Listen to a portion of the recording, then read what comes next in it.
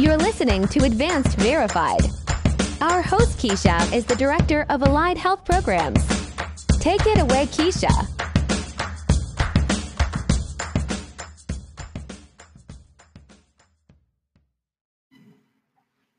Hey, and welcome to Advanced Verified. My name is Keisha, and I will be your host. I'm joined today by Kandyce Drake, our phlebotomy instructor here at Advanced. Howdy! And today we're going to be talking about a few different topics.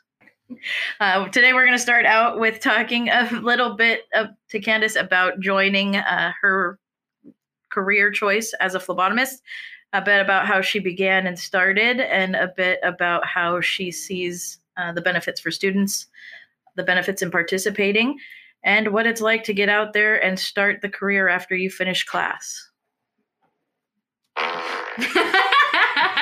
Sorry, they left a board of just delightful little buttons for me to push, and I just had to take advantage of it. So here we are. Thanks for having me and asking me these questions. This is pretty cool.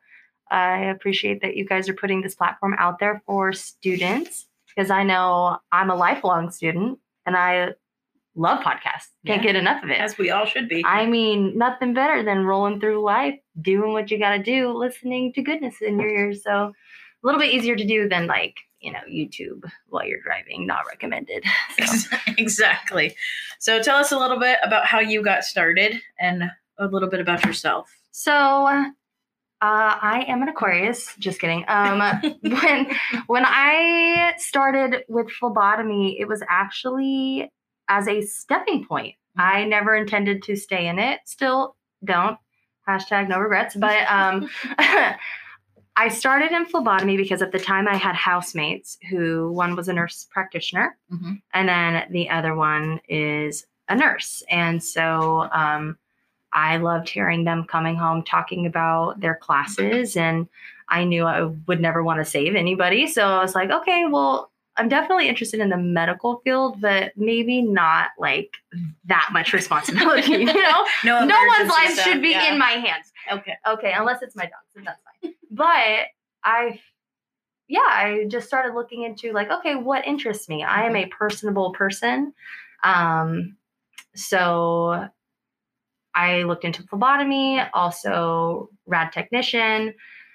Still am on a course to pursue that. It's been many, many years, but also I like being able to afford my life. So I'm taking it.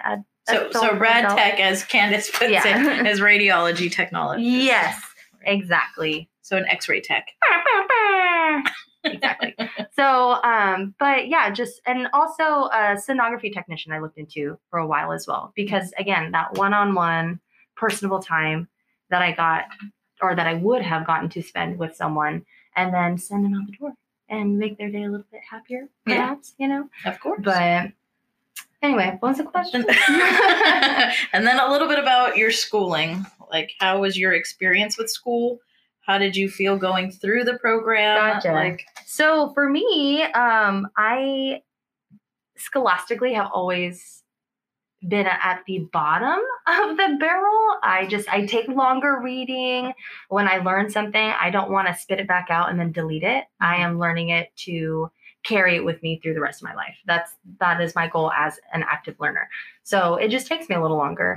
But well, yeah, committing to long-term memory instead of just short-term. Yeah. Right. Yeah, which is my goal. Not that needs to be everyone's. And there is a time and a place to be able to just be able to spit information back out, because you don't need to store it. Like, I could probably tell you the theme songs to many a Disney/Nickelodeon introduction. Do I need that stored? No. It always comes in handy. But it's there. Yeah. So anyway, maybe on Jeopardy, it'll come in handy one day. You just have to play. Yes. But, so as far as schooling, I was really fortunate to go to a program where I purchased my book early on. I read it from front to back multiple times before I ever showed up to class. But I had that as a privilege for phlebotomy specifically. But as I've gone through college in general, I don't always have that as an option. So I was lucky enough to have a professor who encouraged us to figure out what type of learner we were. And I'm an auditory learner primarily. So for me, if I listened to something, then I could retain it far better than if I was sitting down in the classroom taking notes. Exactly. I feel the same way. I'm more about relating it to personal experiences, almost like a storytelling. Totally. Right? If somebody tells me a story, I'll remember it way more than a line from a textbook. Absolutely. Yeah. Well, and relevancy. So like if you can bring information back to why it is relevant to you, exactly like you're saying, then it sticks as opposed to trying to memorize it. Exactly. So how long was your program? So the program I attended was only 2 weeks long. It was 2 full weekends and then 2 days in the midweek. And it was primarily lecture-based? So a lot of hands-on. Our lecture was really the weekends. We had long days in the seat. But still, we would get up and become hands-on and kind of mix it up a little bit. So as far as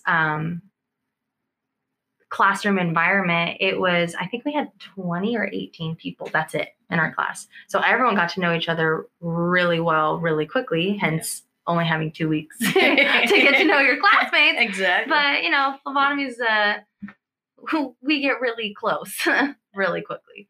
So, especially when you're poking holes in each other's arms. But yes. Yeah. It's a fairly trusting kind of course. Yeah. And not just in the person who is poking you, but also in yourself for being able to do the task at hand. Yeah. For those of you who are phlebotomists, that is a butterfly joke. We can appreciate it. So I'm sure that in your classes, you've taken part of that classroom structure and setup, and you've applied the changes that you feel necessary for the class. Absolutely. Into your structure. What kind of stuff do you do differently? So for my classroom, I really love when my students get to know each other quicker. Because it kind of breaks through that awkward, like, hey, who wants to get poked first? Where you're like, I don't know you. I don't know your abilities. Yeah. You know what I mean? So we do a lot of, I wouldn't even call them icebreakers. I might call them mixers, where I'm clumping 2 to 3 students in groups, and then we do a 3-minute exercise of something that we're learning, like tying on the restrictive bands. And then, okay, cool. Now swap.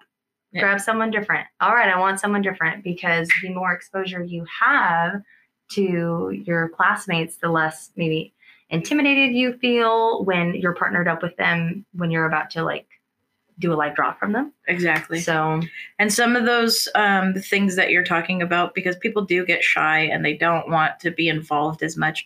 What kind of things can you tell people about participation and what it means to class time? Oh man, especially in an accelerated program where you are there for vocational purposes. You are hands-on, you're there to get in, out, and a certificate.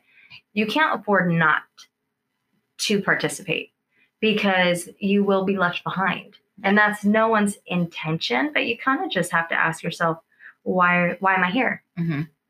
Because if you don't believe that you are going to succeed, no one else is going to convince you by believing in you enough to make it happen.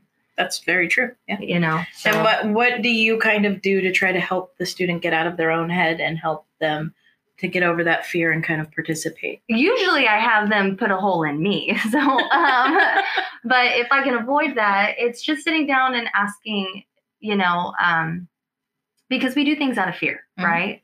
So when you kind of zoom out, and if you can ask yourself, what am I afraid of? Am I afraid of injuring someone, or am I afraid of failing?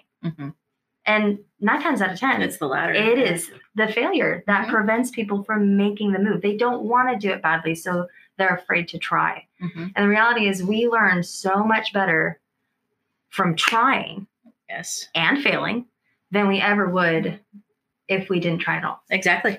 And a lot of people don't learn unless they do fail, at least to a certain extent. Yeah. High five. If you end up trying to do it for them to help them succeed, it just counteracts everything. Absolutely. You should absolutely be willing to take the fail and learn from that fail and move forward. Well, and you're learning.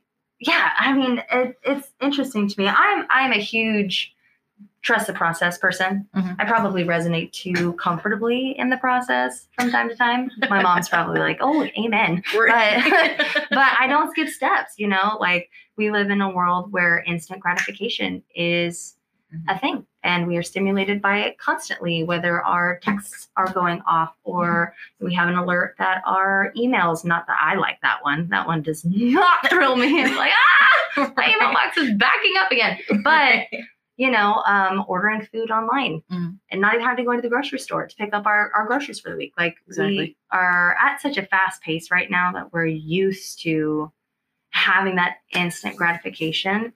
But I tell my students all the time, and I love when their first successful draw comes at a price of failing over and over and over and over. Yeah. Because when you do the work and you succeed, it's far more gratifying. Oh yeah, you appreciate it so much more. Absolutely. Yeah. You've earned it. You've earned it. That is a beautiful way you of went saying through it. your steps and you've earned that success. Mm-hmm. Yeah. And I always try to tell students as well, it's the same with any kind of skill that you're building. You don't become a Golden Gloves boxer by going to the gym one time and hitting a punching bag. You have to do the process repeatedly and train repeatedly on the most boring techniques, the most mundane little things you have to keep repeating over and over and over again. Because when that spotlight turns on or you're drawing somebody in that chair, those nerves, that adrenaline kicks up and you go blank. But in those blank moments, when you've practiced and practiced, it all comes naturally. Yes. Yeah. So they feel the success of their hard work after a while. And I hope so, you know, and that should be enough to ride you out for the next time that you're going to fail, because you will. You know, that's a part of this thing called life. You know? Well, I mean, even as a skilled phlebotomist that's been working for 30 years, you're still going to miss. Absolutely. You're still going to have days that you're off. Like, it's not going to be something that's going to crush you, essentially, the way that you feel like it does in class, right? In class, when you miss, you feel like it's the end of everything, that you can't do anything. I need to rethink my life. Right? What am I doing here? But once you get into the field and you start working, you start to understand, like, sometimes you miss. Usually it's Monday. Just something that happens. Yeah. Yeah. Mondays are a Monday. After hanging out with Marge and Rita on Sunday, like, it's rough. You know? Dang. But you recover. Yeah, you do. You know, and then also, I think the second thing that I tell a lot of my students is being able to check it at the door. Yes. Whatever it is, what are you here for? To learn and to excel at a skill. Yeah, well, once you come to a phlebotomy chair, you've got to realize it's no longer about you. No. Now your focus is your patient. So now everything is about them. You don't exist in that moment. No. Right? I tell my students all the time, pretend that you are stabbing yourself. And by stabbing, I mean, you know, drawing, not with a marker. Gosh, I need to get better with my language. Anyway, so you know what I'm saying? Yes. So what's the golden rule in life? Do unto others as you would want done to you. Yes. It's not that hard, but we all struggle with it as humans. But when you are able to step into your own shoes, essentially, because as a student, you're nervous, you want to be told what to do, you know? How about, like, again, what about what you don't want done to you? We can learn just as much from what we don't want as what we do want. We just need to make sure that our focus is on the goal, not on the fear. That's true. Not a lot of people put it in that kind of thought process, but it's very true. What wouldn't you want done to you? And I tell them in similar ways. It's like, would you rather me go through the process, do this properly, and only have to stick you one time? Yep. Or would I rush myself, get nervous, not really pay attention to what I'm doing, and possibly have to draw you again, right? Because I've missed the vein. Absolutely. And now we have to start this process all over again. You'd probably prefer that I take a breath, take a minute, calm myself down. You're going to do it. Do find it right. the vein, and then go for my draw. Right. Yeah. Right. So that's one of the things that we work with the students as well, to make sure that they're able to calm themselves. And I've noticed in your classes, I see you go to the draw chairs, and I see when students are ready to draw, you verbally tell them to go ahead and take that deep breath. Yes. Right. How do you feel like that affects them? Well, as a yoga lover and incense and all smelly things that are great. Dang it! Sorry, guys. That wasn't too bad.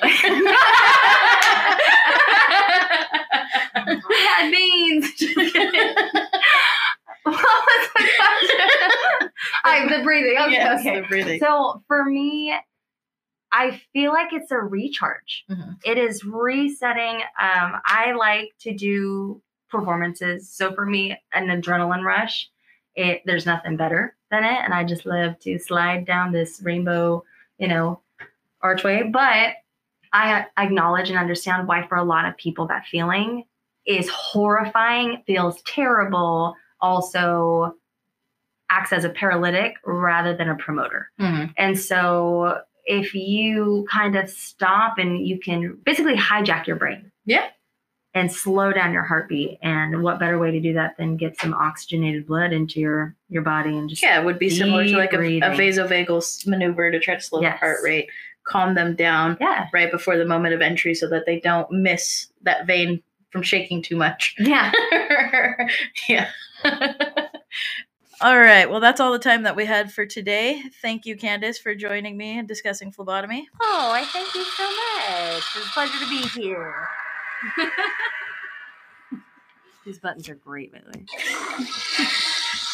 And we'll be back next week with another episode. Thanks for listening in. New episodes posted weekly. Want to be part of the community? Send us a message to be featured in next week's episode. We'll see you on campus.